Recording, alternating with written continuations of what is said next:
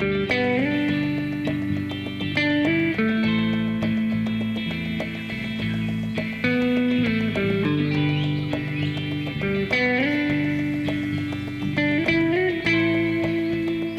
to the Mindful Surfer podcast with myself, Will Foster, and my co-host, Liam Morgan. Liam, what is the news?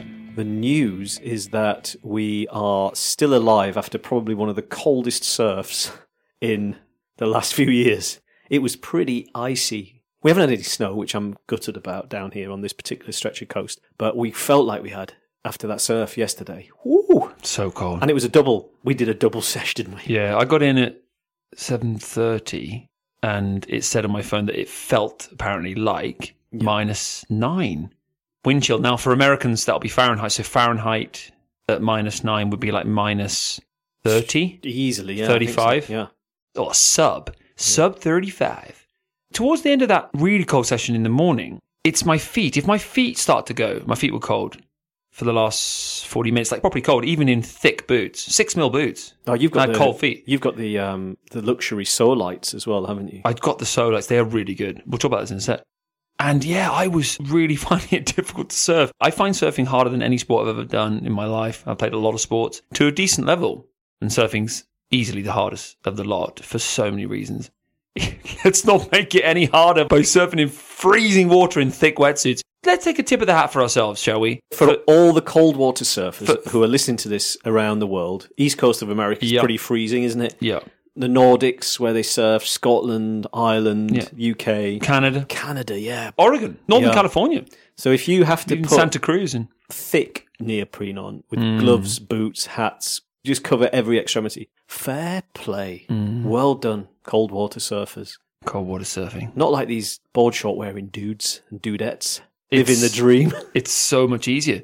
I've gone from winters and then over to like Bali or Sri Lanka or Portugal or anywhere I've travelled, and oh my God, once you get into either a much thinner wetsuit or a pair of boardies, it's wonderful. It's like going from protected sex to full condom, you name it, the works. Oh my God, he's in already. To bareback. It's like going bareback. The sensations are just wondrous. You feel everything. Switchboard is a lie to get. It's just, I don't even know why you do this. It's like for me, it's just normal conversation. Oh, I'm teasing you.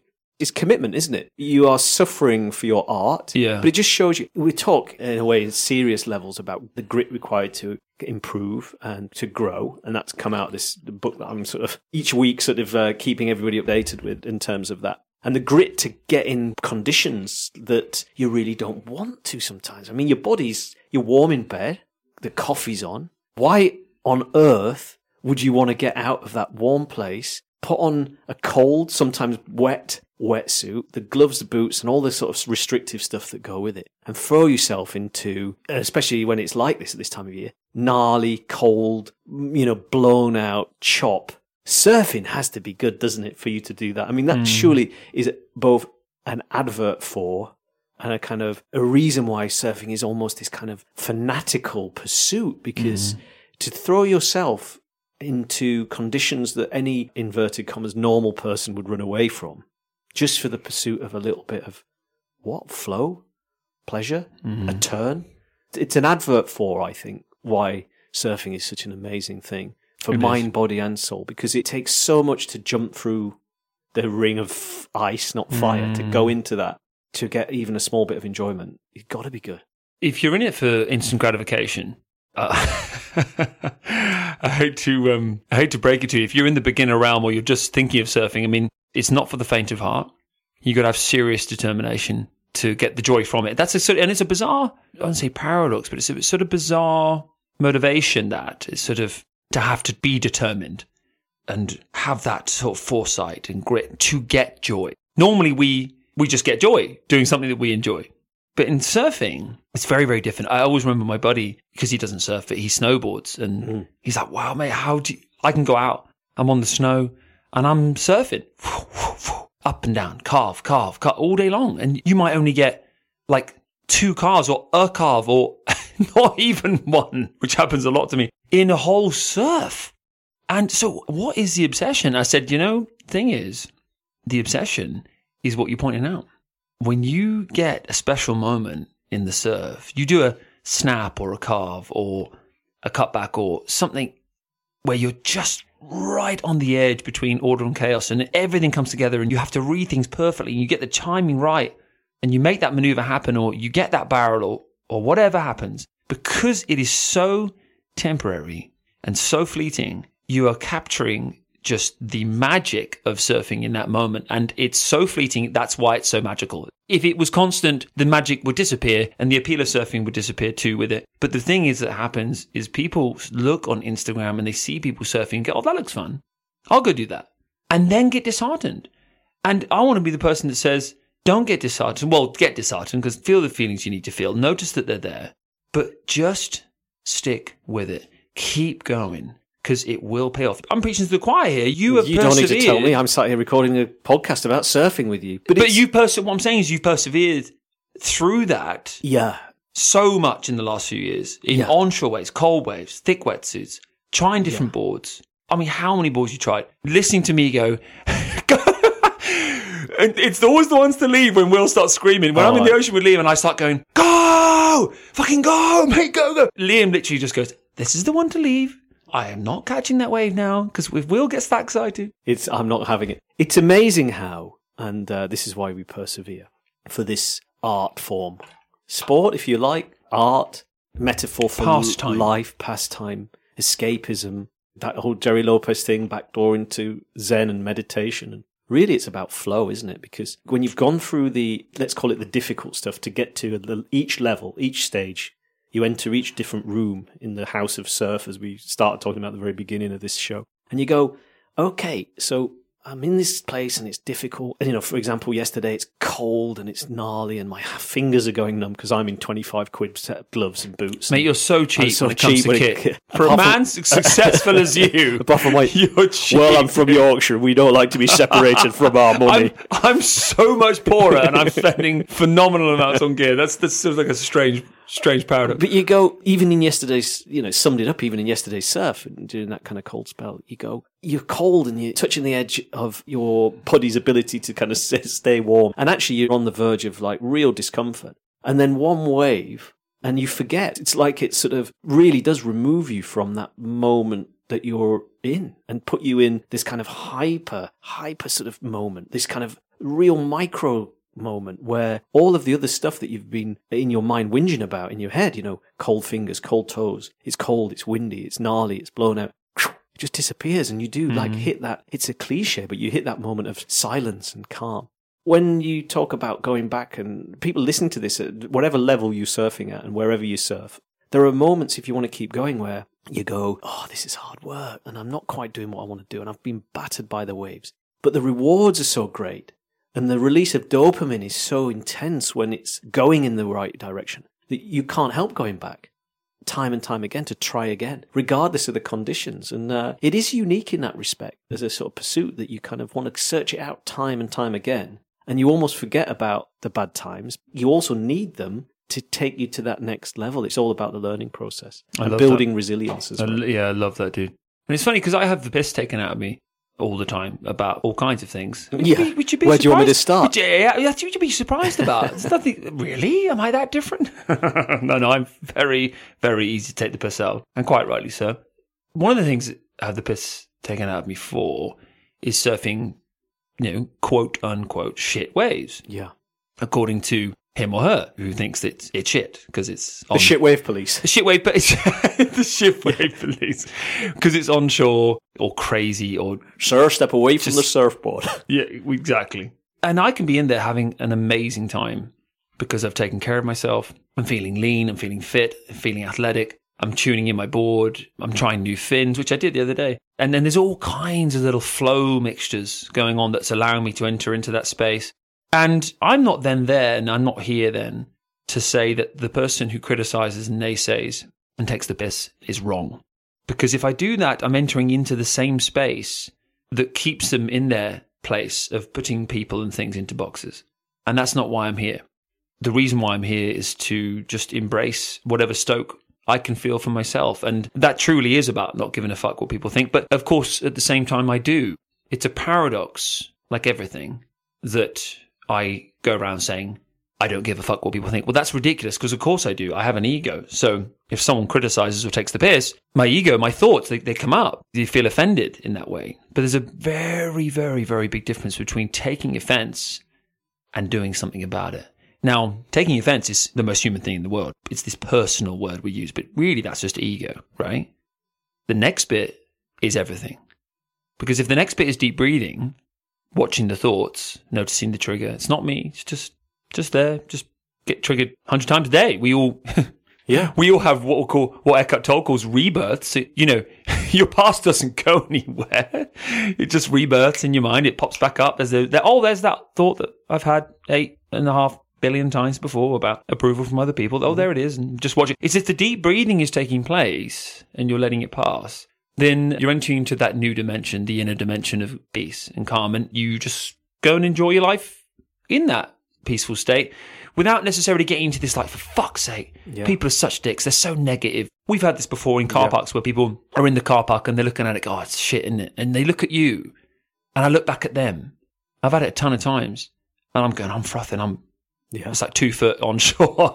I want to get in on the foamy. I want to see if I can improve my pop or maybe get a little floater. Or something will happen. A little bit of magic will happen. Well, no, it's never wasted. It's never wasted. It's a bit like a conversation. You always think, there's a school of thought, especially in the world of work sometimes, where it's not worth speaking to these people, or it's not worth, reality kicks in sometimes. But often you'll find that sometimes the times you spend just having an authentic chat with someone, even when there's no intention of it going anywhere, it's just giving time, which is a valuable thing to people.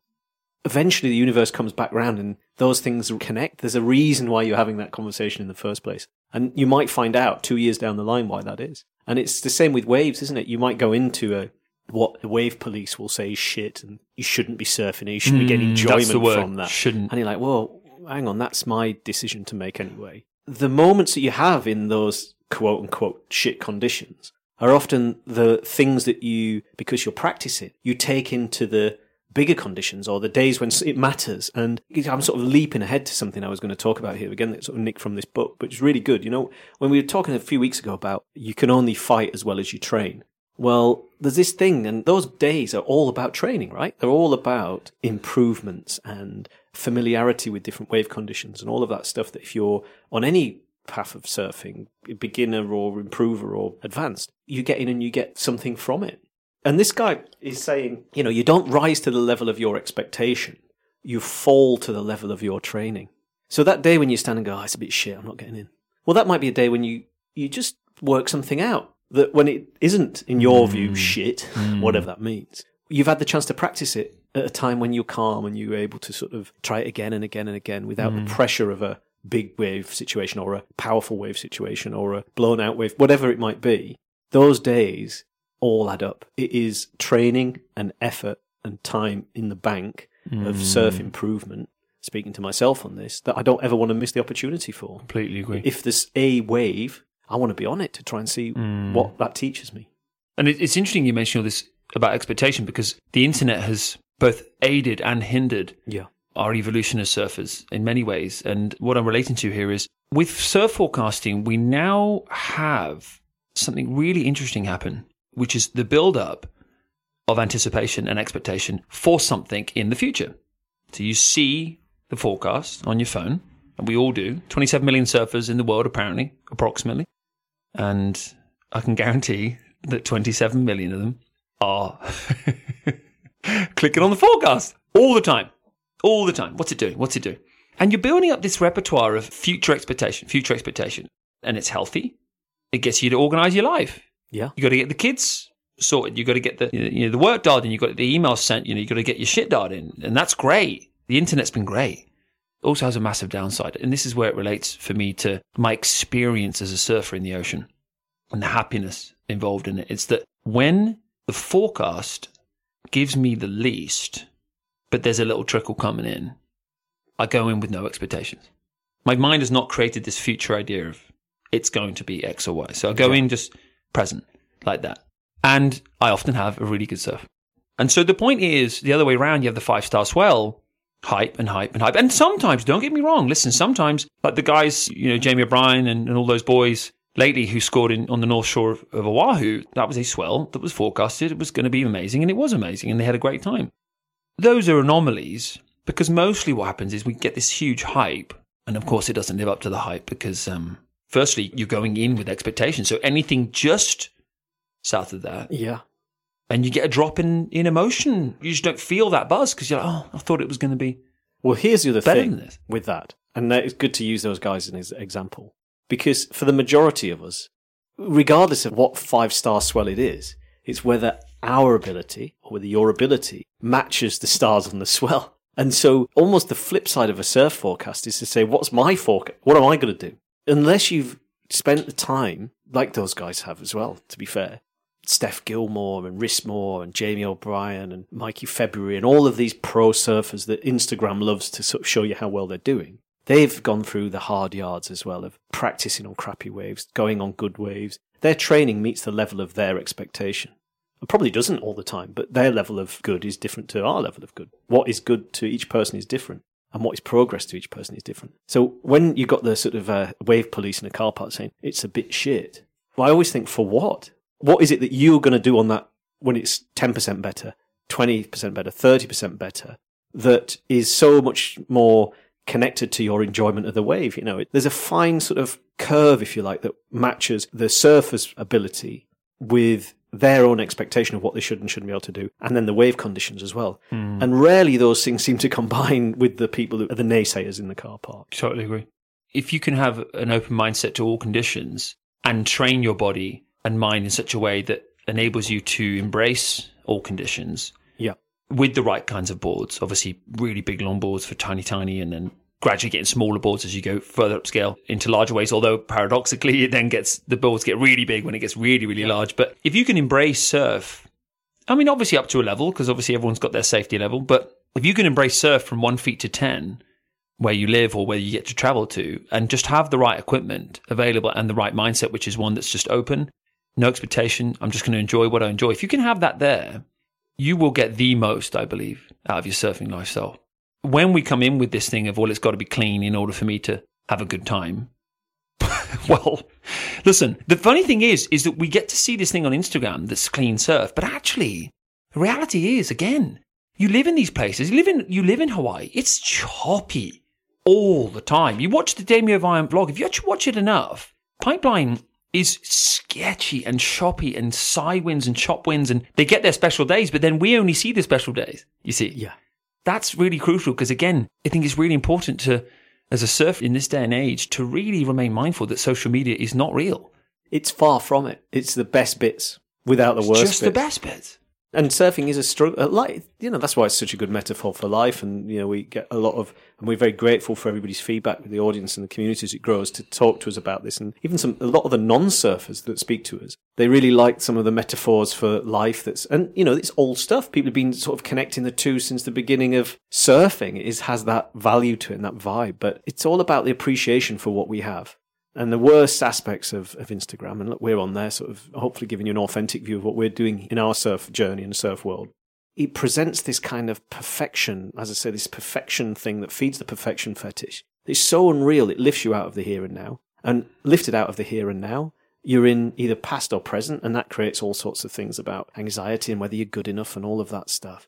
And whereas it's the opposite of real surfing, where it puts you into, that's what I was talking about at the beginning, why do we go in cold, horrible conditions? Is because for that moment, you're as far away from the fear of missing out or the fear of not being good enough that you could ever be.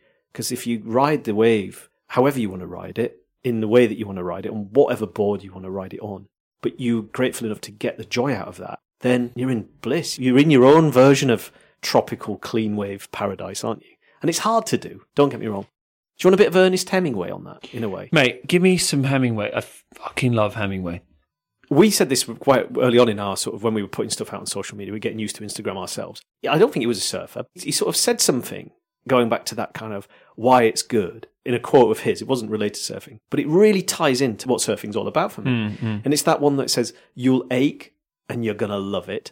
It will crush you and you're still going to love it. All of it. Doesn't it sound lovely beyond belief? And really, for me, I was like, that's surfing, isn't it? Because there are times you get smashed and you're like, what am I doing this for? But you come back time and time again. You come back time and time again. That's the joy. Love that, dude. Bit of Hemingway. Got it off Instagram. I haven't read any of his books, you know. And that's how we roll. Hey, hope you're enjoying the show. If you connect with what we do here at The Mindful Surfer, why not share it with your friends? Or go on over to iTunes and leave us a review. Because the more ratings we have, the more likely it is Liam and I can come back week after week and keep building this community of mindful surfers. Now, let's get back to the show. Segment number 2, Mindful Surfer, we just do a couple of minutes just to check in with the breathing and raise your awareness of your mind and body so that you can raise the stoke. That's how it works. So take a deep breath in through your nose and breathe out. And take a deep breath in and breathe out. Keep taking deep breaths, and now I want you to just tune in to what you can hear. Just really tune your senses into the sounds going on right now.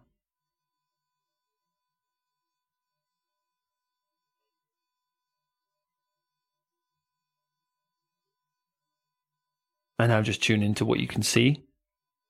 Textures, colors, shapes, things that may be moving. Darker colors, lighter colors. Just see what you can see. And now let's take 3 deep breaths. So what we're going to do is we're going to take a deep breath in through your nose, and then you're going to hold your breath at the top, release the air out as slowly as possible. So take a deep breath in through your nose,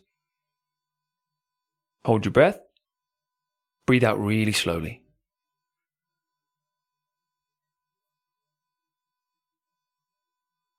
Okay, take a deep breath in through your nose, hold your breath, keep holding, and breathe out slowly.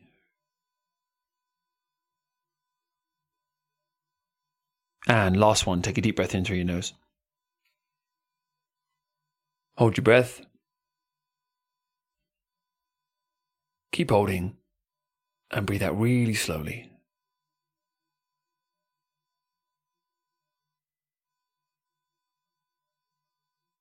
In my work as a personal trainer and mindfulness coach, it still humbles me to this day, having done this kind of work for 15 years, that the body has such an effect on the mind, but at the same time that mind has such an effect on the body, and that we sometimes treat them so separately.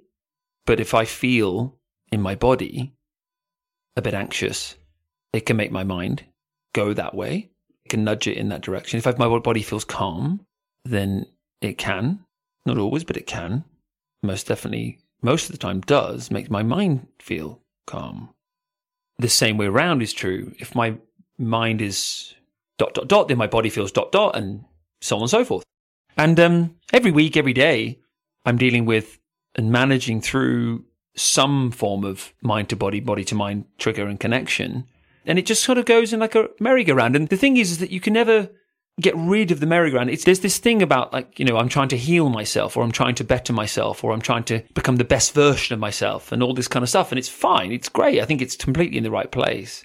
Except mostly it's ephemeral. There's nowhere to go. There's no one you can become. And you can't better yourself. You're already the best you could be. Because internally, there's this still presence. And this is what we try and teach on the show. There's this still presence that is the witness to the body, and it's the witness to the mind too. It's really interesting because it's like, you know, what is that? And we discuss this all the time. What is the still presence that sees and feels and notices? Well, we don't know. There's no way of knowing what that is. It's completely mysterious, but it is there, and we can all know that it is there. It only takes a couple of moments just to watch your thinking. And then one must ask the question, who is doing the thinking? And you go, well, it's me. And then you say, who is you? Who is me? And you keep going, and eventually you haven't got an answer. Like, who is that? Because it isn't who you are. It's thoughts. There's an old philosophical saying from, I don't know what century, but I'm trying to remember the philosopher, but it was the quote he came up with, a very famous quote at the time, and it was highly regarded as a sort of standalone quote, but it was, I think, therefore I am. I think it was René Descartes. Thank you very much. And nothing could be further from the truth. My thinking is not who I am. And it's only when you watch your thinking, you then understand that you are the watcher, watching it, watching those thoughts. And I have thoughts about things like my heart health from an old trigger from 9 years ago when I had indigestion that still come up today that make me feel on edge. But all I need to do every time it happens is be like the cat sitting outside the mouse hole. This is how I'm trying to describe what Eckhart Tolle uses, but it's this analogy of staying present with your mind, going through all these random triggers and insights and worries and all these random thoughts every day, 66,000 thoughts per day apparently we have, is that all those thoughts can have this cat that sits outside the mouse hole, and whoop, just as the mouse comes out there, you notice it. Because sometimes you'll go through periods in your day where you don't think at all, and that's why we love surfing so much. Yeah. Because you're just, there you are. Yeah. Not always, but so often the time we're like, you're just, what is that place? We don't fucking know. We never will. You don't, it's just magic. You're just there. And that's why drug taking, alcohol drinking, chocolate eating, sex, surfing, all these things, they cancel temporarily the mind. And that's why it's so appealing. It's just that reality comes back and we've all got to deal with that. But it doesn't have to be worrisome at all. It can be wonderful on land. It can be calm. It just requires a very, very, very disciplined practice of deep breathing, mainly, is what it is. Because I don't even like to say, oh, it's meditation now in a way. I just sort of, it's got too many connotations, the word now. Yeah. Because deep breathing alone is going to, well, it might not make someone aware of their mind, because that happens. Not everyone's going to wake up to their mind. I mean, shit, look around. People are walking down the high street with fucking masks on. Some people aren't going to wake up to their mind. They're going to be in fear and not notice it's just the thoughts. But you're going to have a lot of people who just by virtue of doing deep breathing, say, look, just do more deep breathing. They're going to go, oh, when I do deep breathing, something happens. Something happens to my body and my mind. It's like it all becomes like one. I'm afraid to say, I mean, we're stolen away from the here and now through the onward march of like what we would say is progress in society, technology advancements, and being able to look at what other people are doing on the other side of the world and kind of, compare actually what it does. It's not new to anybody that's listened to this show before, is that the comparison that comes from the modern world in which we live. What are they doing over there? How are we doing? This kind of, it's like the amplification of, is my life good enough compared to whoever else's? And in surfing, that's, is my surfing good enough as a surfing life compared with Cole Rothman or Jamie O'Brien or whatever? There is no goodness in comparison of your own life with somebody else's. Even someone local.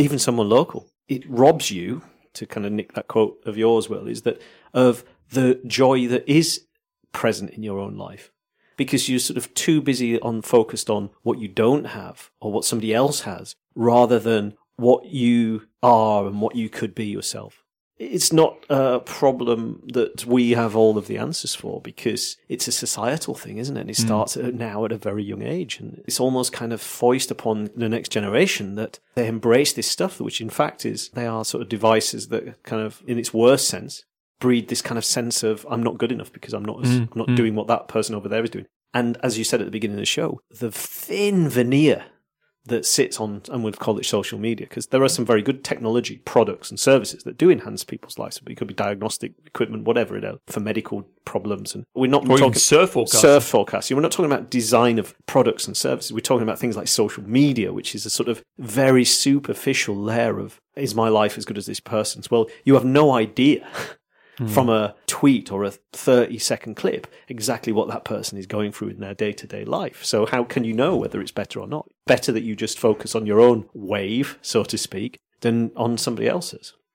And yeah, it's all of that lifts you out of the here and now. And bringing it back to surfing, what surfing then does is puts you right back in that zone. It does whether it washes the mind, I don't know what the right terminology is for it. But it certainly is a cleansing experience, because you get a breather from that. You really get a moment of being able to sort of take yourself out there. The thing that we're now trying to do to stitch together as part of this show is to say, how do you take that bit, that magic, and pull it out into the real world or the unreal world, whichever one. I don't know which one's the real world. No, it's beautifully put. Well, people use that word like, I love to go surfing to escape. Yeah.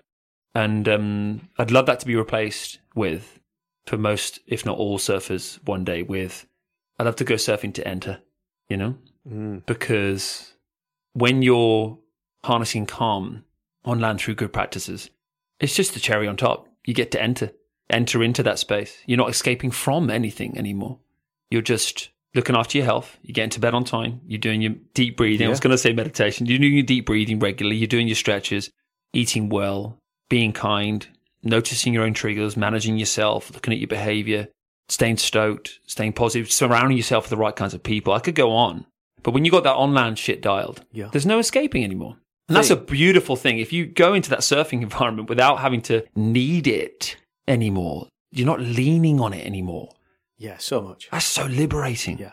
And I was using it, as I said 3 or 4 episodes ago, to escape. There's no question. Escape from work, escape from the city, escape from whatever you want to do. And loads of people who listen to this show will do the same thing, there's no question. But that room, if you like, that what you're talking about, let's call it a room. You enter the Zen room, your little sanctuary. It's always there. It's your room. You've got it. It's just that the surf, again, stealing the legend of Lopez there, Jerry Lopez, to say what surfing does is it gives you the back door into that room. And perhaps what you just need to take is it's the key for it. So maybe surfing, and I'm sure this has been talked about before, but from the stuff that we're going through, Will, is the room of calm and the room of presence and the room of Zen. And if people call it meditation, that word gets bandied about so much now. It's now used as a... And our word, mindful. Yeah, mindful. Yeah, we're the fucking worst. Yeah, I know. It's used almost as a comparison tool. You kind of go, the room's there, it's within you. You can go into it any time. You just got to find the key. I think probably, speaking from personal experiences here, what surfing has given me back is an extra set of keys to get in there from time to time. I like that. Yeah. That's a nice one. Yeah. An extra set of keys. They've got my really spare cool. keys. I love that. To go into the calm. I love that. The spare keys. Yeah. We'll keep it on that. Segment number 3, we talk about things we've been doing with our minds and bodies to raise a stoke. And I just want to bring this on from what Liam was already talking about to an insight I want to discuss on gratitude. Now, I love boards. I love boards. I would never have guessed. Had you really? And some would say in my circle more than my wife. And listen, I can understand that it may seem like I stroke them and kiss them and provide them time. More than my wife. She was telling me she likes the boards more than you as well, because they take you away. They take me away. Oh, that's very good. That's very good. That's fucking true as well. Yeah.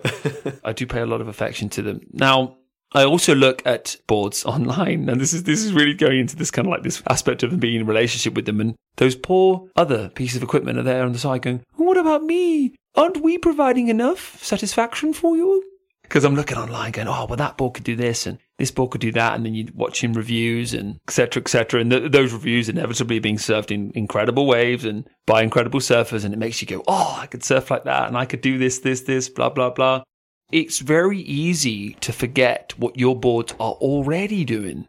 It's just like the lifestyle thing comparison. But I do this all the time. I've got this Lost Puddle Jumper, which is a phenomenal board. But obviously, like all boards, it has its downsides. There isn't a single board on the planet that's perfect. That's not a possibility. You have a board that's perfect for a certain occasion, or a board that's good enough for a certain occasion. But all those occasions change all the time because it's surfing. You can't have a perfect board for X, Y, Z. It's too many variables. As soon as you go thinner, narrower, pointier, you're going to catch fewer waves. But it will do epic turns if you're in powerful enough conditions. Now, you flip that onto you get like a fish type outline. You will get loads more waves. You'll get loads more down the line speed. But when you want to do something high and tight off the pocket, you can't do it. I do this all the time with my puddle jumper. It's a great outline. It's a phenomenal board. It catches tons of waves. It can do loads of tricks and turns. And it's epic. It's the best small wave board I've ever had. And yet I'm like, well, how much is it for the high performance version? And that could surf in those ways a bit better. And maybe it would do this. And that's fine. We've talked about this many, many times. There's duality in everything. That's a good thing. How are you going to keep advancing your surfing if you don't look to progress onto different boards? That's really cool.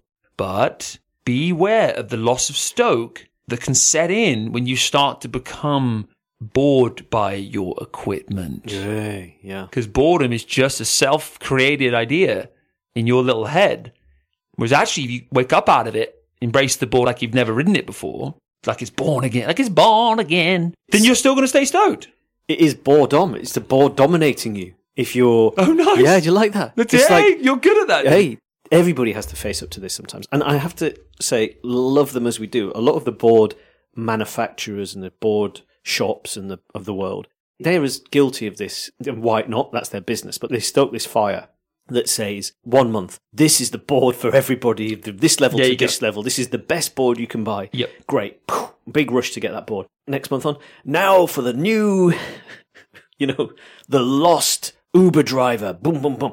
So you're on to the next one. And it is like, well, hang on a minute. Mm-hmm. Whoever's bought that board hasn't got the grips of, because they certainly don't surf that frequently, probably. And they haven't surfed it enough to work out whether they now need a new board. So we do a big disservice as well. Well, I say we. The surf industry sometimes does a big disservice to the people who are trying to progress, because it kind of is foisting different boards on them all the time and mixed messages. And as we said, without any footage of, here is somebody who's got 2 years experience surfing these waves, surfing this board. Here is somebody who's got 4 years experience of surfing these waves on this board. And this is the different things it can do. Much more accurate. Yeah. And like you said, it's not the surfboard quite frequently when you're on the curve of learning, particularly. Once you get to a certain level, of course, but it's often you, not the board, that needs to work on certain things before you then work on the board bit. So, you and I love testing boards and riding different boards, and it definitely improves your surfing to surf different things. It's combining that with the right time to do it, rather than blaming the board first and foremost for the reason you can't do a roundhouse cutback or the reason you can't, it's getting the basics right. I always liken it to cycling in that respect, because it's kind of gone that way, hasn't it? Like cycling has gone so expert. You can put thousands of pounds on a bike that doesn't have an engine in it. It's beyond my comprehension. And the same with boards, the prices go up and up and up and up, and you've got the Rob Machado, and it's woven from New Zealand lamb's wool, and it's sort of whatever it does. Keeps Rob Machado in a lot of money while he pretends that he's living this kind of hipster life with no cash in. He's that kind of vibe. It's true. But you're like, well, hang on a minute. What is it actually doing for your surfing as a sort of average Joe or Jane and surfing average waves around the world? Probably not a lot. So why would you spend 850 quid on a board when you could probably get a locally made one for sort of 300-400 quid and get the shaper who knows your waves to help shape you the board that will then improve your surfing? Yeah. Because you're surfing that board over and over again. Yeah, it's true. I was just going to say, we're not stupid. We are stupid. Yeah. We are stupid. Oh, we're stupid, all right. We're fucking stupid as surfers. We all get lured in. Everybody gets lured in by the marketing. And so they should, because it's good marketing. It's clever and it's smart. And it's really enjoyable to digest. And it gets you fired up. It gets you fired up because you start believing that's what you're going to be doing on a wave, and that's what is going to be happening. And there's 50% of that element is truth, because, of course, there will be a new board for you out there that could do wonders for your surfing. So keep that journey alive and keep it alive to the day you die if you can afford it. Boards, boards, boards. We love boards. I could have another 3 or 4 right now. I could reel them off the top of my head right now. Then the remaining 50%, like all dualities, there's the other side, the shadow.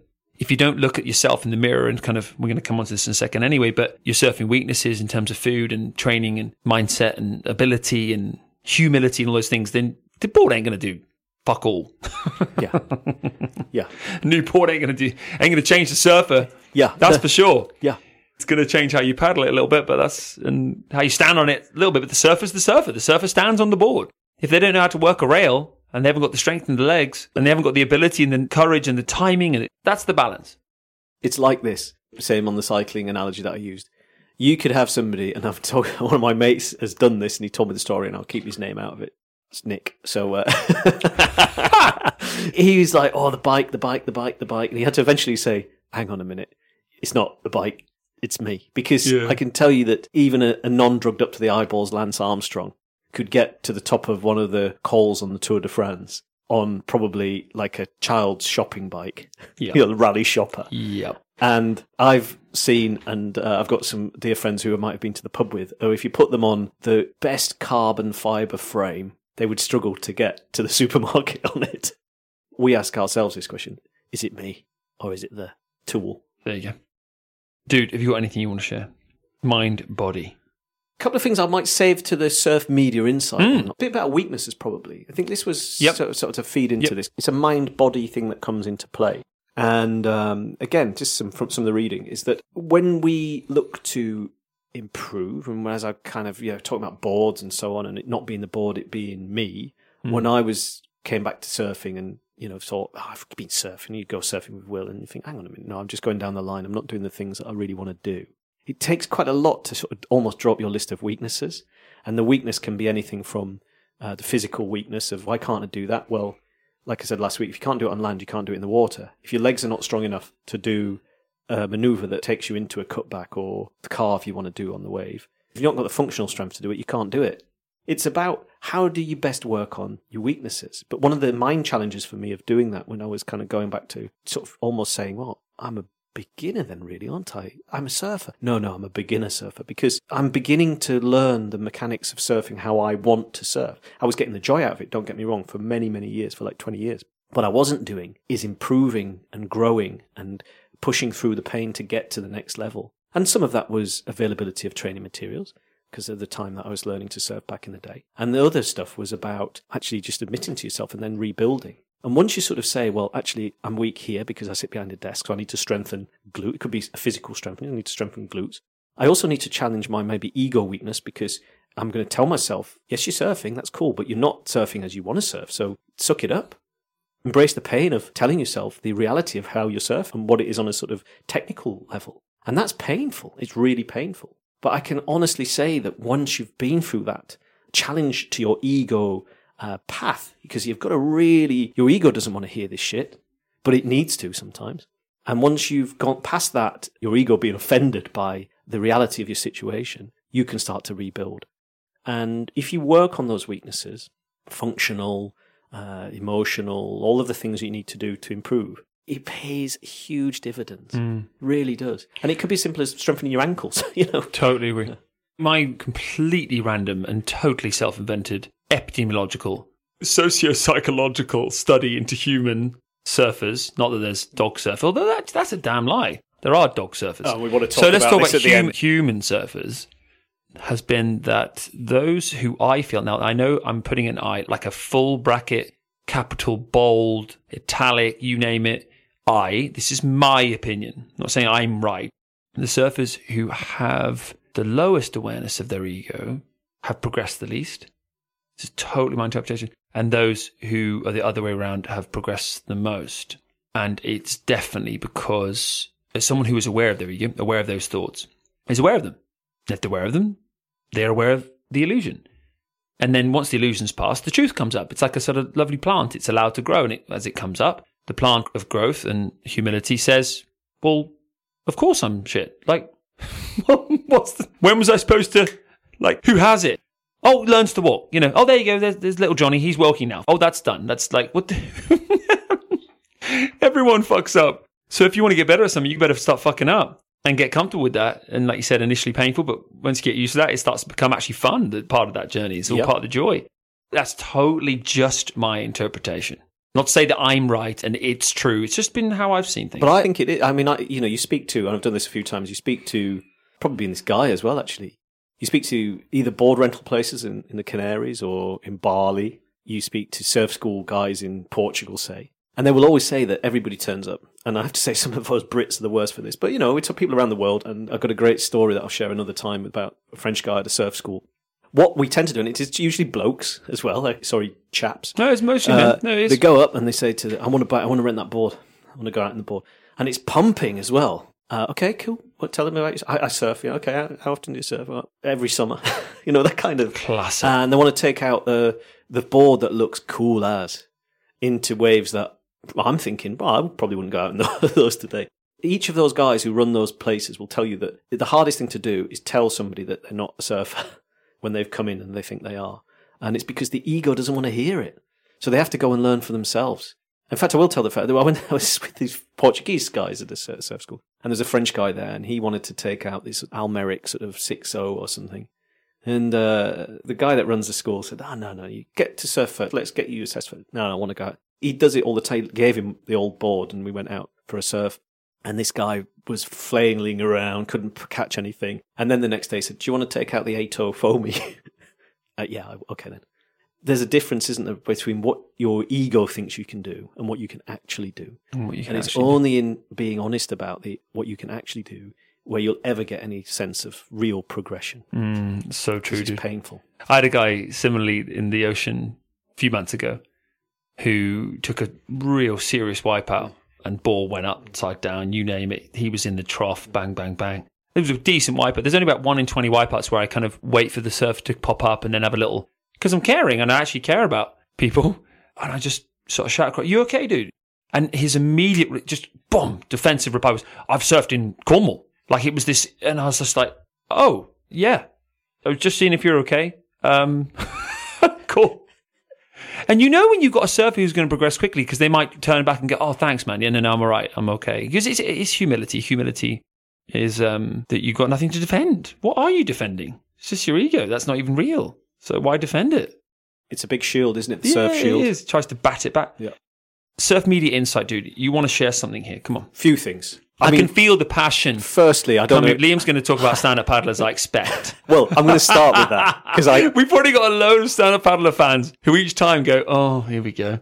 Yeah, stand-up paddle bashing. Here we go. Yeah, don't be a dick on your podcast, is what they're saying. Yeah, don't be a dick. I am going to start with this. And not just stand-up, a foil stand-up paddler. Did you see this on Kook Slams? Yeah, you sent it. Holy, I think I wake up in the night thinking about it. It looked like Paul Zeth on a summer's day.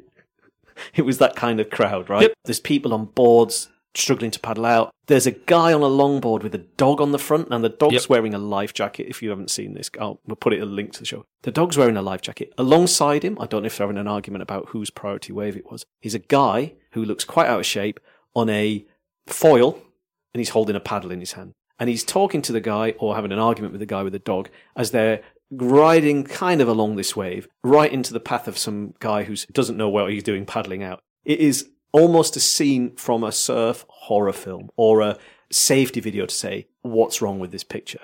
How the surfer that is in the way of this foil doesn't have his head removed from the situation is a miracle. So that's my Surf Media Insight, is please go and have a look at that. And if you want to know what's wrong with somebody on a foil with a paddle on a busy beach, there it is. I don't think foilers should be surfing in busy lineups, full stop. So true. Especially if you don't know what you're doing, but it's horrific. I so agree. It's interesting with board sports, just to compare surfing with snowboarding and skating and how it relates to this. Because I think with surfing, we have an expectation now, there's a dangerous word, for it to be, generally speaking, pretty safe. Now, I know we're in the ocean, which could be like a life and death scenario, but all the in-betweeny bits of all the niggles of bumps and scrapes and smacks and cuts and broken bones and ... aren't something that feature in the surfing life. We either like cop it and fucking just die, or we won't get injured like kind of ever. That's sort of how surfing is, very extreme in that way, but generally means it's very, very safe. You'll be okay because it's the ocean, it's soft. But with snow sports, expectations are very different. There's probably, you could look at stats, 80% more injuries, and certainly more severe ones, way, way more severe. Skating, don't even get me started. Jeez, that's an insane sport. So the thing is, I think when someone like that guy comes in with a foil, which is like, as my brother described, is like a bag of knives. Yeah. I once said to him, I said, George, because he foils. I was like, mate, what's it like when you kind of wipe out? Like, what the? He's like, bag of knives. Yeah. I'm like, bag of knives. Anyway, is that because we don't have to encounter such dangerous situations, and so when you do then suddenly have that and the safety zone gets really shifted about, it pisses everyone off, understandably, because you just think, well, dude, just go down the beach, go somewhere else, and just think of other people. Yeah, it's horrific. But then there's some good stuff as well. So shall I move on to the good stuff? Yeah. Where the pros are. I'm going to put this in the notes because it's really helping me. It helped me. These guys are good. It's called Ombi Surf. Mm-hmm. I think it's Clayton Nimbar. I always forget his surname. A South African guy who looks scarily like Jamie O'Brien. I think they used to be called Amanzi Surf, but it's Ombi Surf now. Again, I'll stick this in the Surf Media Insight, is that Tom Curran did a recent film called Free Scrubber. And just like a crazy, fun, frivolous surf movie with Tom in there surfing, who has got this sort of super, as we know if you're into surfing, Tom Curran is a surf legend whose style is just epically relaxed, and he makes, like all the greats, makes something very difficult look very easy. But Clayton breaks down analysis of why he's so good in this surf, because, as a technical analysis from the film. So having watched the film and then having watched this, I thought it was fascinating. And go check it out, because it's just in terms of where to sit in the power pocket, how he uses his arms, how he accelerates, how he slows down, how he takes the right waves. But for me, and this is kind of a reef-y break, I think, maybe in Mexico, it's got me thinking about where to surf the power pocket more. So where the sort of flow of the wave is at its most powerful. And the great thing about Tom Curran in this movie, and who wouldn't want to be Tom Curran when they grow up, is the way that he sits very comfortably and very relaxed in a place that a lot of people, I get very nervous the closer I am sometimes to that foam ball. And it's really only now I'm trying to get more and more comfortable with sitting as close to that sort of power pocket as I can, rather than doing what a lot of us do, is race away from the wave. Mm-hmm. And so the breakdown of analysis from this really interesting film as well, it's crazy movie. I've really enjoyed it. I thought it was fantastic. We'll stick it in the show notes. It's always good to bring up these clips to interesting stuff in the surf because there's so much drivel in as well. You know what I mean? Yeah. And just footage and there's no insight or thrashing music that's just all a bit, although some people love that and that's fine. I'm not here to judge, but it's nice that we can be that place, hopefully, that if you also agree with us that you found a good clip, then it's nice to share these things because there's so much out there. Yeah. I would mention Seb Smarts, who's a Cornish surfer as well. He's a bit of a wild fella and really kind of got a roguish charm about him and really a likeable bloke. Stab have done a session with him and it's really, really good because it's nice to see the Brits doing some good stuff because we've got some great surfers across here in Ireland, some world-class surfers, and it's nice to get them more and more. You know, we see a lot of the Americans and a lot of the Aussies, but it'd be great to see local surfers celebrated for doing all of the hard work in cold water and putting the hours in and the yards in stuff that's not very glamorous. Well said, my man. Well said. Guys, thanks for joining us. See you next week. See you next week. Ciao.